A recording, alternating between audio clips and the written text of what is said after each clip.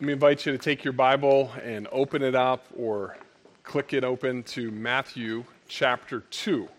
For today, as we get started, Matthew chapter 2, it's always exciting to see different family members working together in service and ministry up here, in the worship team, and all throughout the church.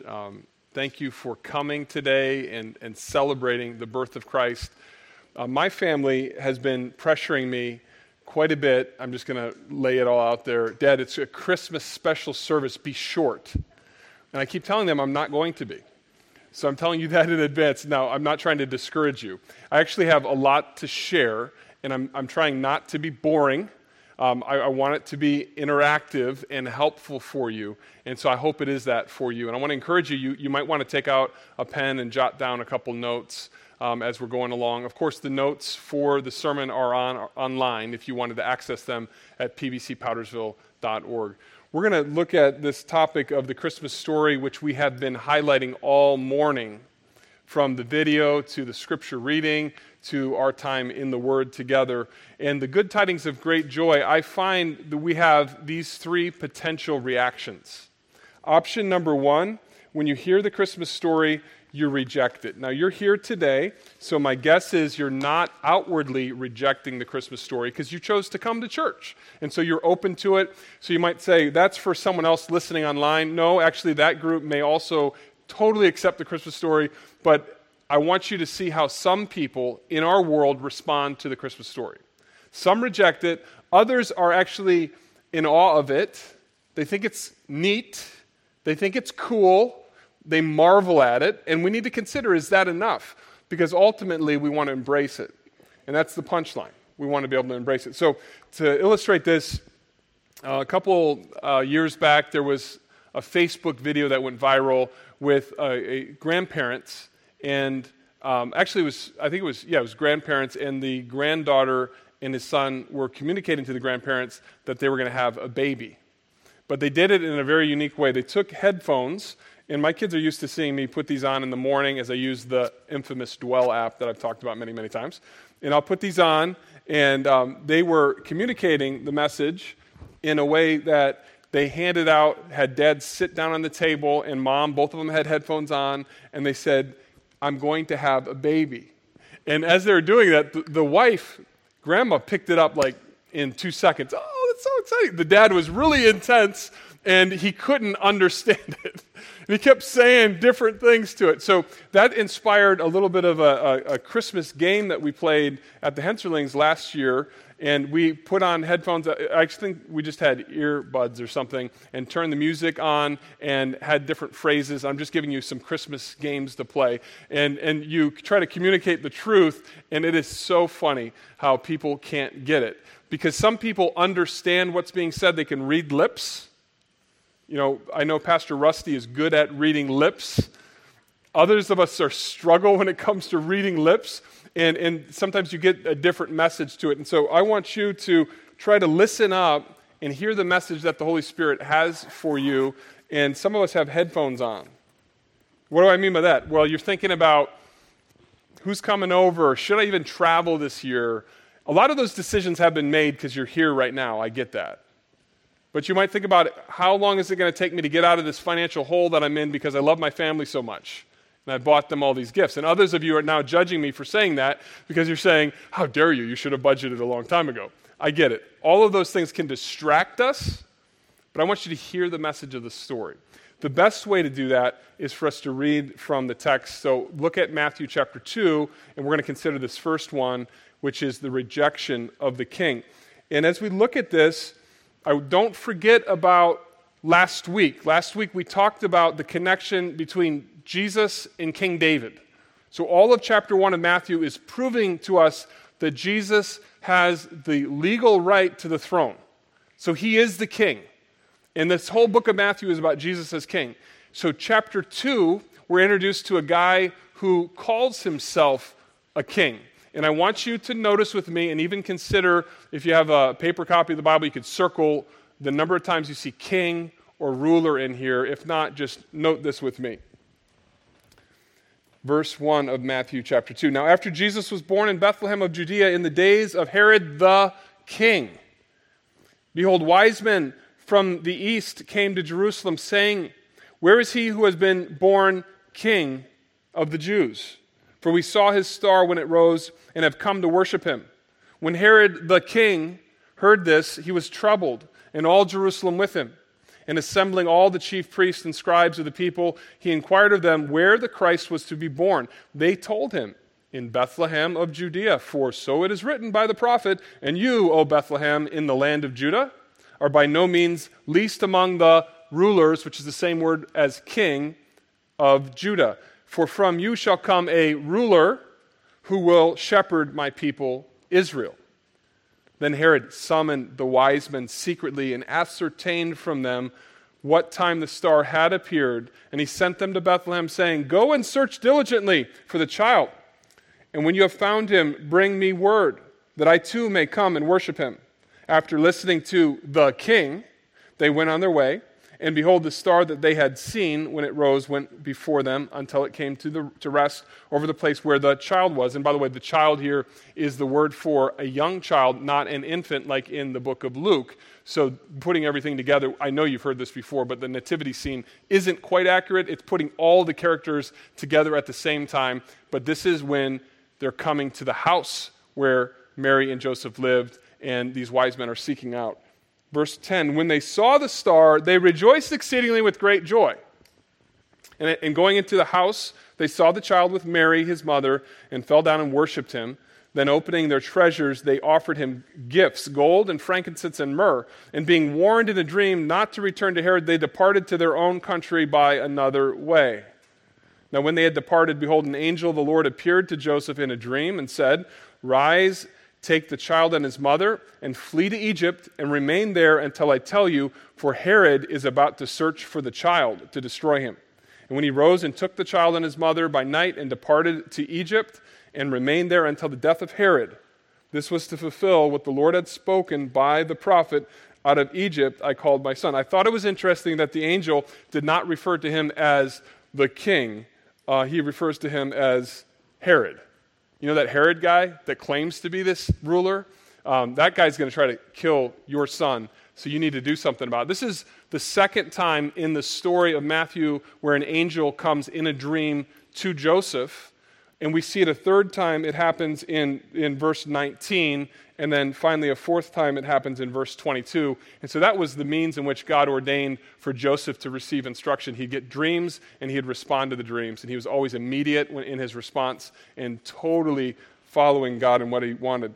It's really a sad story. As you know, what happens, Herod kills all of the children, and we talk about from the year, which is where we get the idea of how old Jesus was at this point.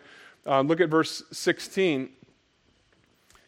Then Herod, when he saw that he had tricked the wise men, became furious and sent and killed all the male children of Bethlehem and in all the region who were 2 years old or under. So this is about the age of Jesus, a toddler probably. Herod was just covering his bases.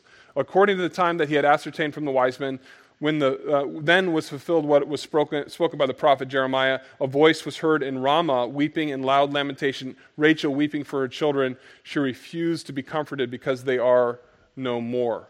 And we see this claim to be king. So this is the first thing I want you to understand, that when people hear the Christmas story, sometimes they reject it because they want to remain king over their own lives. They make an unrightful, unjust claim to the throne. Why doesn't Herod have the right to the throne? The word is Idumean, which means he's a descendant of Esau. And so Jesus, clearly a descendant in the right way, connected not through Esau, but through Jacob, had right to the throne. Herod didn't, and he knew it. He knew it firsthand. He is Herod the Great. Luke 1:5 talks about him as well. And he reigned from 37 BC to 4 BC. And in the BCs, it worked backwards in that way, 37 all the way down to 4. And he died. And in fact, as I looked at how he died, it's called Herod's illness. Josephus refers to some strange illness that overtook Herod unexpectedly, and he died of pain in his gut. Similar to how many of the Herods died. There is another Herod later on who dies of worms eating him up. Don't mess with God. Don't try to make yourself the one sitting on that throne. There is a king, and it's Jesus, and he reigns on that throne. I tried to highlight to you as I was reading through, and you'll look down at your Bible, Matthew 2. Notice in verse 1, king is mentioned, Herod the king. Verse 2, where is he who has been born king of the Jews? A king in reference to Jesus. Verse 3, Herod the king. Verse 6, ruler. Verse 9, the king. Verse 11, they did worship fit for a king. And this is interesting, the worship that they had fit for a king: gold, frankincense, and myrrh. Now, why these three? Well, we just got done singing about them. Gold is for the king. Incense is this idea of his present life or God with us. And myrrh, the preparation of his death. Those are speculations that they could be the reasons for it. I do know at the very least it is God who, when he directs someone, when he guides, he always provides. So these wise men, however many there happen to be, we come to the conclusion that there are three of them because there are three gifts. Nowhere in the text does it say it was limited to three. It could have been 100 of them. We don't know. And these gifts were precious gifts that God used to supply for Joseph. As Joseph responded to God's leading, God always provided for his need. And that's a beautiful truth. Whether or not we are really sure that gold, frankincense, and myrrh stand for the things I just mentioned really is irrelevant. I think the better connection we could make is to the prophets. So in Isaiah, it teaches us how the Gentiles will come and bring gifts to the Messiah. Some passages that relate to that would be Isaiah 65, Isaiah 60:11, Isaiah 61:6, and 66:20. So if all you did was look back at Isaiah 65, you can notice the footnote, the reference, and you can follow the track where it is prophesied that we'll know who the real king is when the Gentiles come and bring gifts to him. And that's exactly what happened. And it's a beautiful coming of gifts and presentation to the king because he is in charge. We do wonder, and I have wondered about the star, and even this year, there is what is considered to be a conjunction of the planets happening. So the solution has been, from a medical scientific perspective, that what happened to the wise men is that it was just sovereignly the right time for the planets to line up to direct Joseph and Mary, and that's more of the movie style, but the direction is for the wise men as to where to go. A couple problems with that. Number one, I think we have an elevation of science in our age today. If science gets it, then we believe it. Actually, when the Scripture gets it, we should believe it. And I want you to know that Scripture is not going to contradict with what man can discover about science, but Scripture is supreme. It is our rule and our authority. And I want you to understand that it's very important to start there. But if we take science, stars move from the east to the west.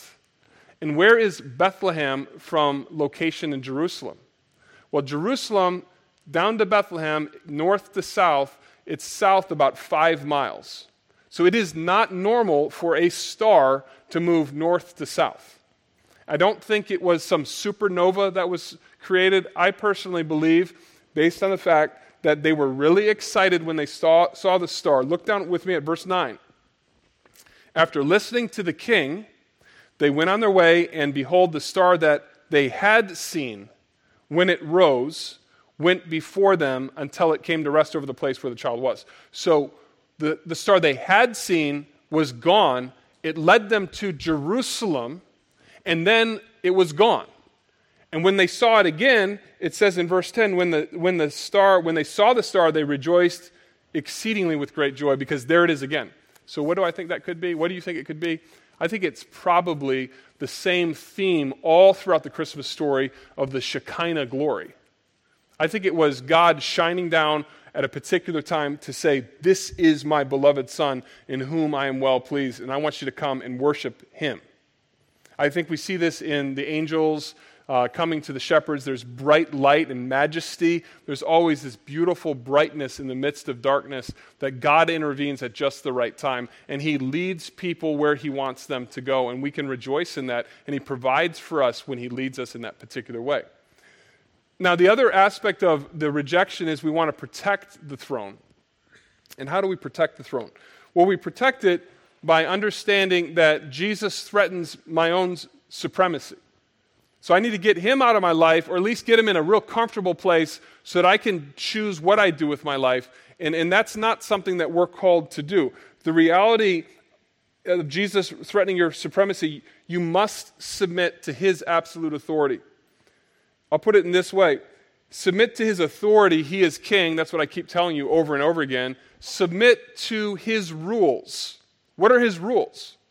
Well, to put it in real simple terms, the very simplest way to talk about it would be the 10 Commandments. And he summarized those 10 Commandments into 2 commandments: love God, love your neighbor as yourself. And then in Galatians and in 1 Corinthians, he talks about the law of Christ, which is loving one another. And I ask you the question, if Jesus really is king and you're like, I'm not in that group that rejects, I'm here at church today, then my question for you is really simple. Is he supreme in your life? Does he have first place in every decision that you make? Do you think about bringing him pleasure before you think about bringing yourself pleasure? Do you even consider this idea of, is my decision in this particular situation, in this relationship, this conversation, this purchase, is it glorifying God? Is it showing greater love for God and a greater love for others? If not, he's really not being acknowledged in your life as king. I could also add one other phrase, his ways. The ways of Jesus are radically different than the ways of the world. If you want to gain your life, you have to lose it. I was talking with one of our members about surrender, how hard it is to surrender all. You know, I surrender some. No, it's I surrender all. See, if I know he's king, and I'm actually aware of it, it's not just some Christmas story with this, oh, cute. We actually do fall on our knees. And we say, I am yours, Lord. I surrender all. Are you there? I'm asking this because it is a tendency for us to say, no, I don't reject the message, and I'm saying, well, maybe you have in little parts. If the Holy Spirit's working on you right now, there's a solution. It's called repent of your sin and say, I need your help, God. He's faithful and just to forgive and to cleanse us from all unrighteousness. And you know, if you have an enemy, which who doesn't? What does Jesus say? Love your enemies, pray for them. If someone asks something from you to go a mile, go another mile. If they ask you for some clothing, take off your coat and give it to them. It's not about this world, it's about the world to come. It's about Jesus being king. Stop protecting your throne. Second option. And then I'll pray a prayer of supplication, and then we'll sing, and I'll come back up and give that embrace topic. So reject it. I hope you're not rejecting it. I think most of us do reject the Christmas message. We reject Jesus as king, practically, though not from words. We would say he's king, but practically we struggle. This next one is where a lot of us struggle, and it's the marveling part, marveling at the Christmas story. Before I get to the Luke passage, I just want you to notice in Matthew, how do the different groups respond to the Christmas message? Well, I think the wise men responded in this way of marveling in such an intellectual way. Matthew starts out, Matthew chapter 2, the wise men come from the east. What's so intellectual about that? Well, if you consider that they knew to come to Jerusalem from Numbers chapter 24, verse 17. So this group of men from the east, again, we don't know how many they are, but they were studying somewhere from the Old Testament, I would suggest from the book of Numbers, where it talks about a star would come up out of Jerusalem. And they knew that. In fact, they go to Jerusalem to find out the answer. So they were intellectually stirred by this whole idea. And sometimes that's what the Christmas story will do to us. King Herod, of course, was moved in Matthew 2, verse 3. He was kind of bothered by it. He was troubled because he understood, I'm playing this part and I'm lying to everybody, and I'm trying to build a really beautiful temple and lining it with gold and faking everyone out, but I think the ruse is up. I think they're figuring this out. The difference that takes place with the religious leaders, when the king, Herod, asks them, is this all according to scriptures?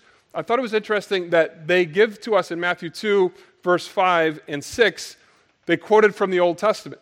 They said, yeah, absolutely. Actually, the king is going to come from Bethlehem. Now, I want you to think about this. They're asked the question, is this true according to prophecy? It is King Herod, the descendant of Esau, that when he heard about Jesus knew this could be the Christ. He goes to the religious leaders. They said, yeah, actually, that does match up. But that's all we hear from them.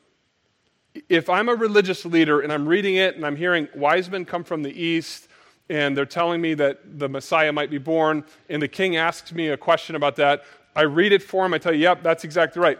Do I just put my books away? Do I just close my Bible and say, yeah, actually, I know the law very well, and that's what the law says? And I go on with my merry way. We don't hear the religious leaders doing anything. It was the shepherds who, when they heard it, were in awe and went immediately to go find out about it. And that's what happens sometimes when we get too fascinated with this concept of intellectual stimulate. You know, we're stimulated by the facts of the story and how the star moved, and it's so much more than that. Turn over to Luke chapter 2. Luke chapter 2.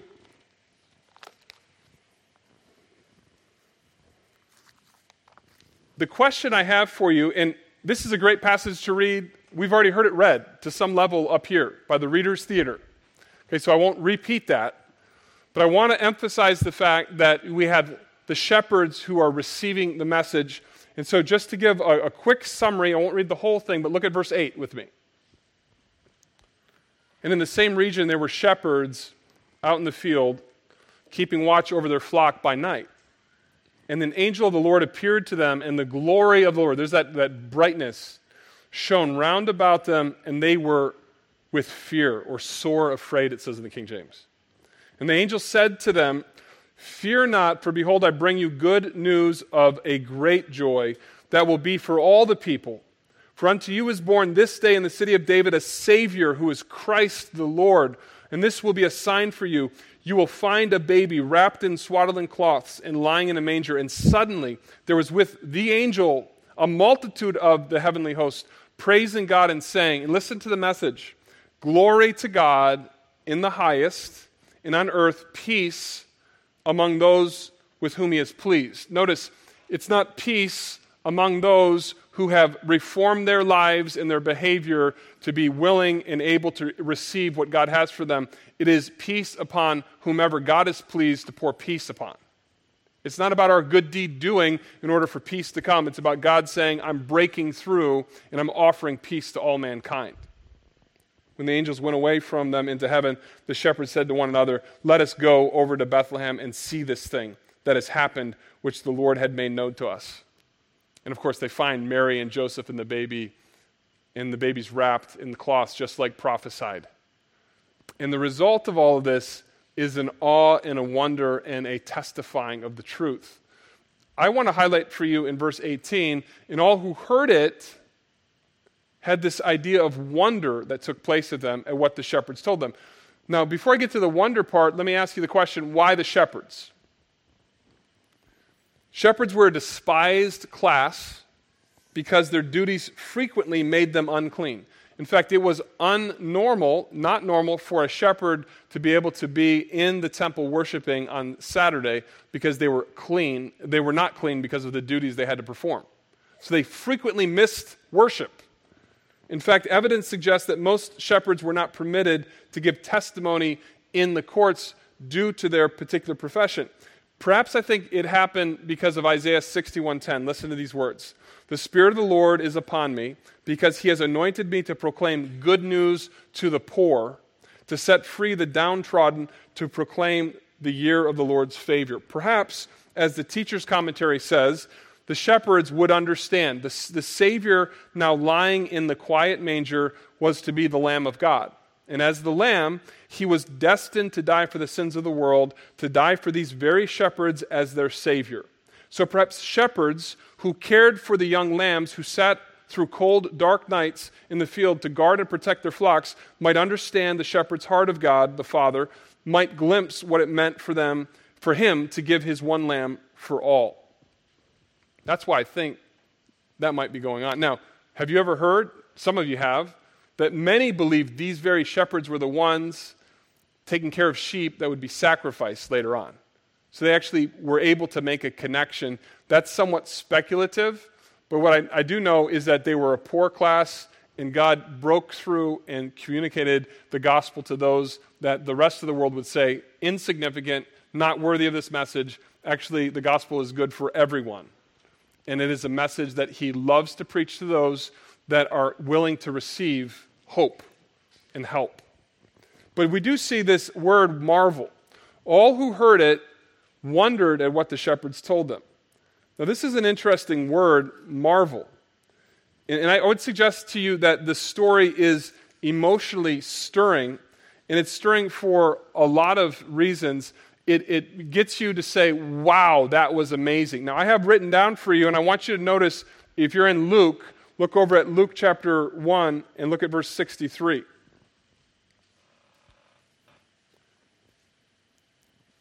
And he asked for a writing tablet and wrote, his name is John. Who wrote that? Zechariah, who had angel Gabriel come to him and say, your wife's going to have a baby. And we heard that told to us up here as we were listening to the Christmas story. And they all wondered. So they had this amazement, this idea of astonished that the guy that could not talk, could not hear, he was willing to say his name is going to be John, and then he was able to praise God. This word wonder is found throughout the book of Luke. And I want you to see this with me. We've already seen it in verse 18, and all who heard it wondered, they were amazed, they marveled. Look at verse 33. And his father and his mother marveled at what was said about him. Jesus in the temple teaching, they were in awe of what was going on. Look over with me at chapter 4, verse 22, just following this simple word. Jesus is now in his public ministry. In verse 22, and all spoke well of him and marveled at the gracious words that were coming from his mouth. And they said, is not this Joseph's son? So that they're stimulated in a way that I could actually say would be intellectually stimulated, and that's the way the religious leaders were, or perhaps the wise men were, but they were also emotionally stirred. And this emotional stirring is, man, this guy can really preach or teach. What's going on with him? Keep following this and see how this is not enough. Look at chapter 8, verse 25. In chapter 8 of Luke, verse 25, Jesus calms the storm, and this is the response of the disciples. He said to them, where is your faith? And they were afraid, and they marveled, saying to one another, who then is this that he commands even the winds and the waters, and they obey him?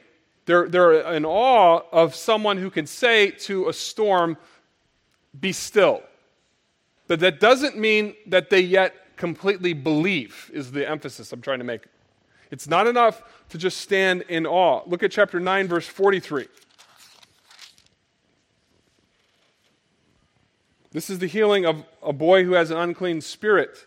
Verse 42, while he was coming, the demon threw him to the ground and convulsed him, but Jesus rebuked the unclean spirit and healed the boy and gave him back to his father, and all were astonished at the majesty of God.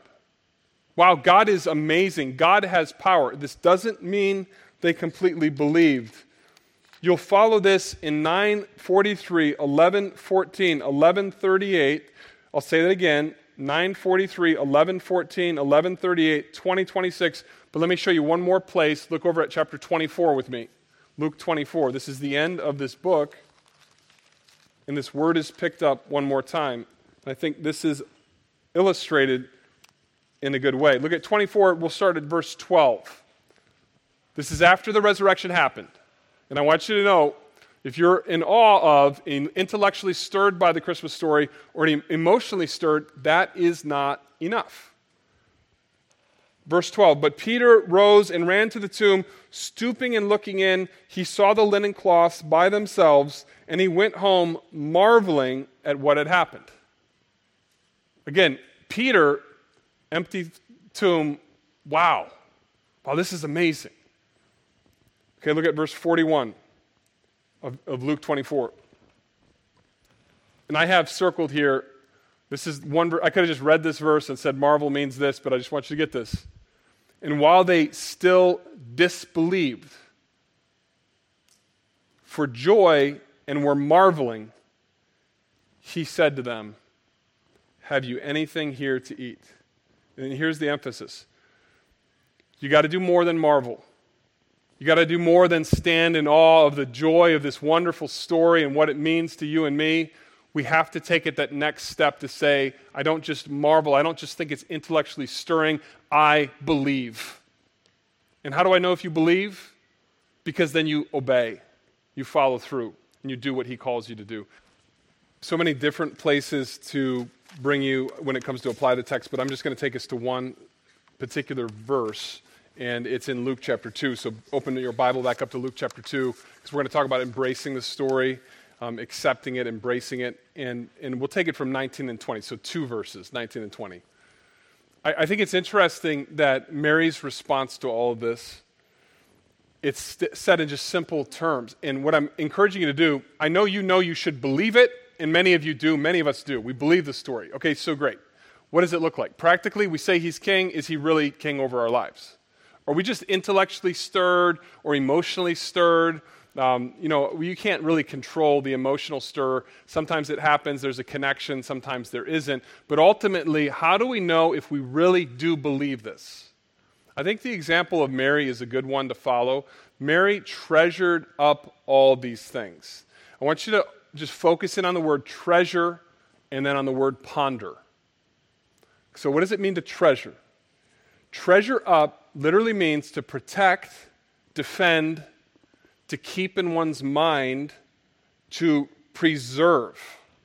And it's interesting in its tense. It's an imperfect tense denoting a series of events leading up to the present. So it's not just she noted one thing and that was good, but it's a collection of things that she's observed over the period of time. It's kept safe in her mind so she can interpret the events later. And this is where a lot of us fall short, because we are constantly amazed by God at work around us on a given day, but then we quickly forget about it.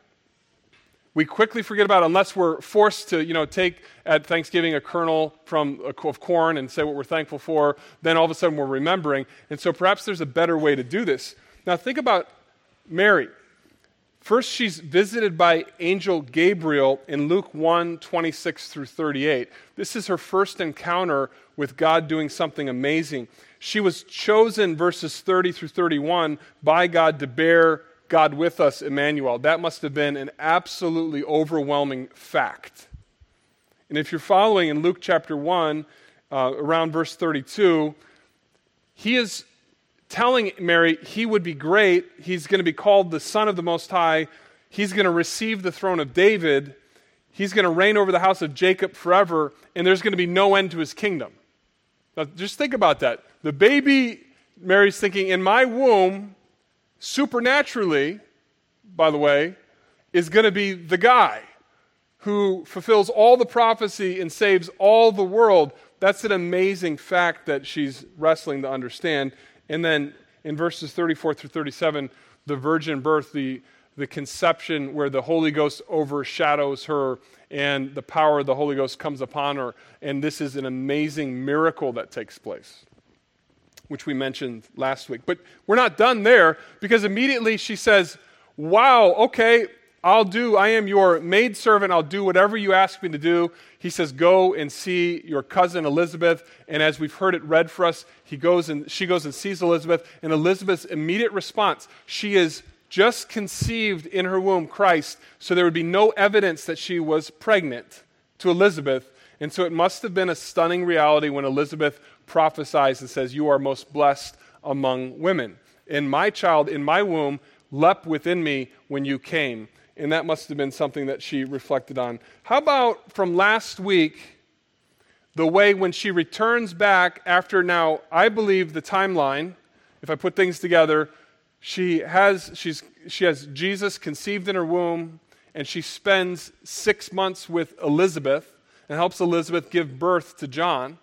And then she returns, so she's 6 months pregnant, and she sees her betrothed husband, and the way he responded to her is absolutely amazing. He doesn't respond in wrath. He is shocked. He decides this cannot be. I'm going to divorce you quietly. Then he sleeps on it, and he wakes up and says, no, I'm all in.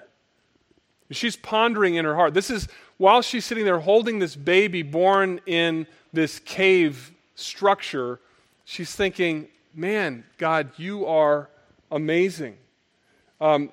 We saw in the video the long trip to Bethlehem, Luke 2, 1 through 5. This would not have been easy for her. The humble place of birth, Luke 2, 6 through 7. No place for them in the inn. No place for Jesus. And, you've heard sermons on that as well. I think she's reflecting on the King of Kings, the creator of the earth, can't even be born in a normal place. And I think even if we wrapped our minds around what normal would be in this context of, AD, whatever, it's a little bit more rugged than what we're used to, if you follow what I'm saying. No air conditioning, not super comfortable, but to them, they ended up in a cave, a manger. And then the arrival of the shepherds. All I'm thinking is that perhaps she was a little overwhelmed. And I want to encourage you to collect the facts. I want to encourage you that when God does amazing things in your life, that you take some time to record it, to collect it for the purpose of reflection later on. We, like many of you, will record the opening of gifts on Christmas, and when we're having breakfast together, when I'm with Silas and Judah, which I've mentioned many times, Judah will turn on Apple TV and pull up different videos, and there are several really cute videos of gifts, and look at how small the kids were and their responses, and it's just amazing, but yet I forget about it so quickly. And I actually do journal myself. My journaling habits are a little random. I can definitely improve in that area. So this is what I'm going to do with that, is I'm going to assign it to several of my seminary classes.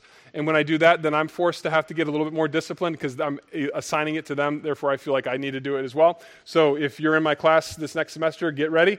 But I'm going to require you to journal. And I want to put this within the reach of all of you. And I found a resource that I actually copied and I placed in my Bible. It's from the Experiencing God Bible study. In the very back of it, it's called Keeping a Spiritual Journal. And so practically, I'm saying to you, would you please consider, if you really believe this message, will you take some time to ponder all the great things that God is doing in your life every day? And maybe every day is a little bit too bold of an ask. Maybe once a week. Start small, maybe once a month, but just start. And then go back and reflect on the great things God has done. That's what Mary did here. Then reflecting on the facts, pondering them in her heart.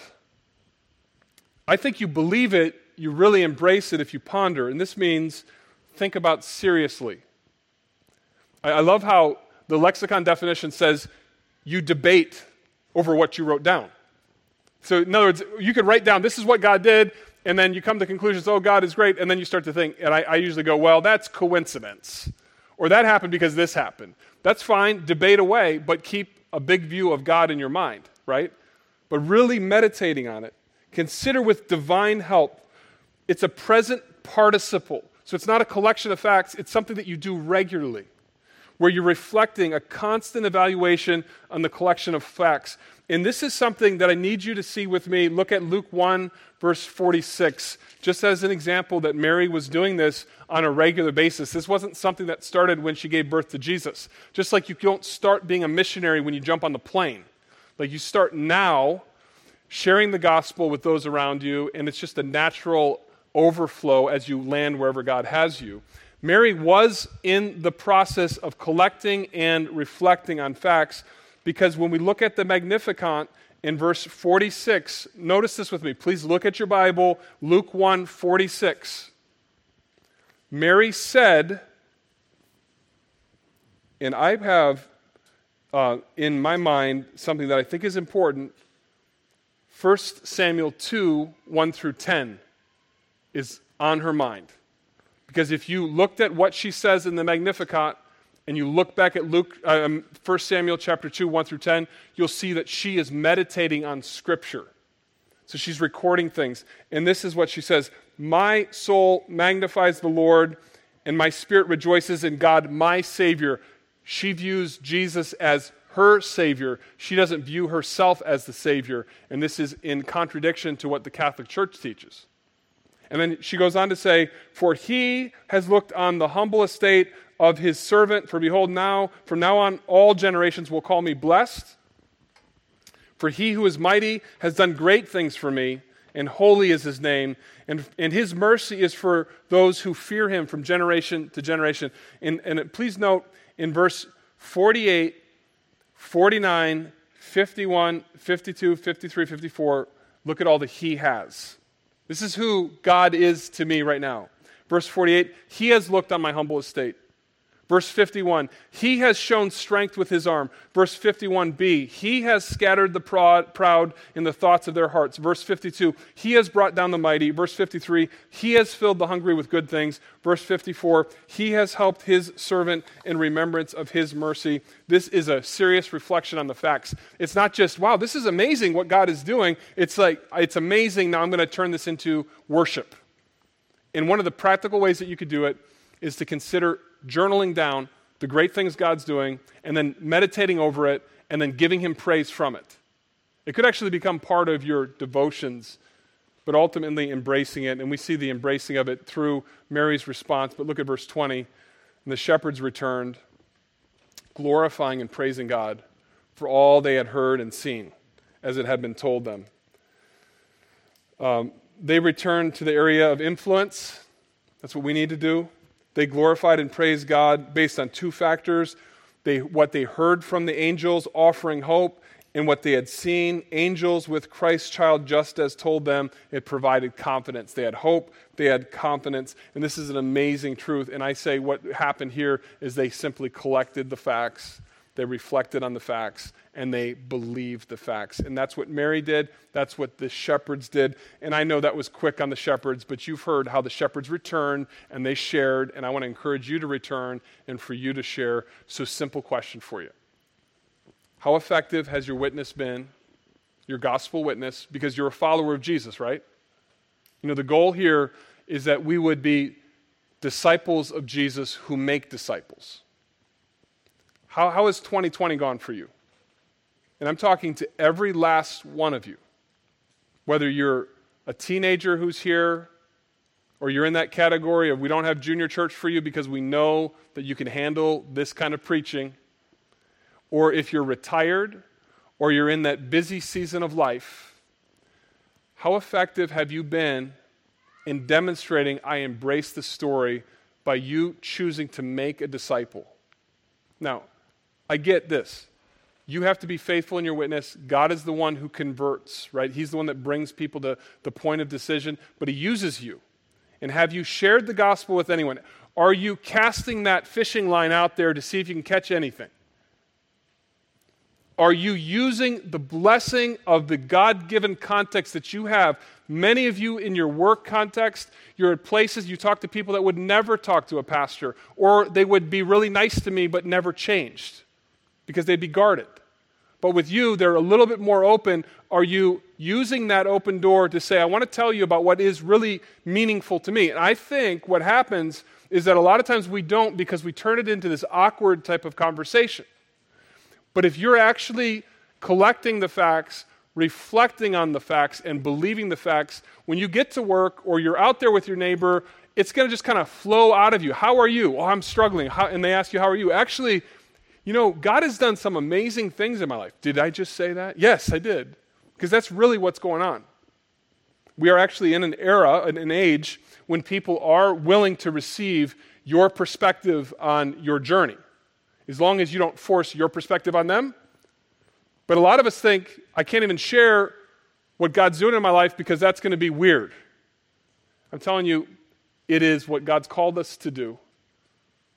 And one of those people that you share with will stop and say, you know what, I actually want to know more about that. And that's where your opportunity is. So, how are you doing? Rejecting it, marveling at it, embracing it.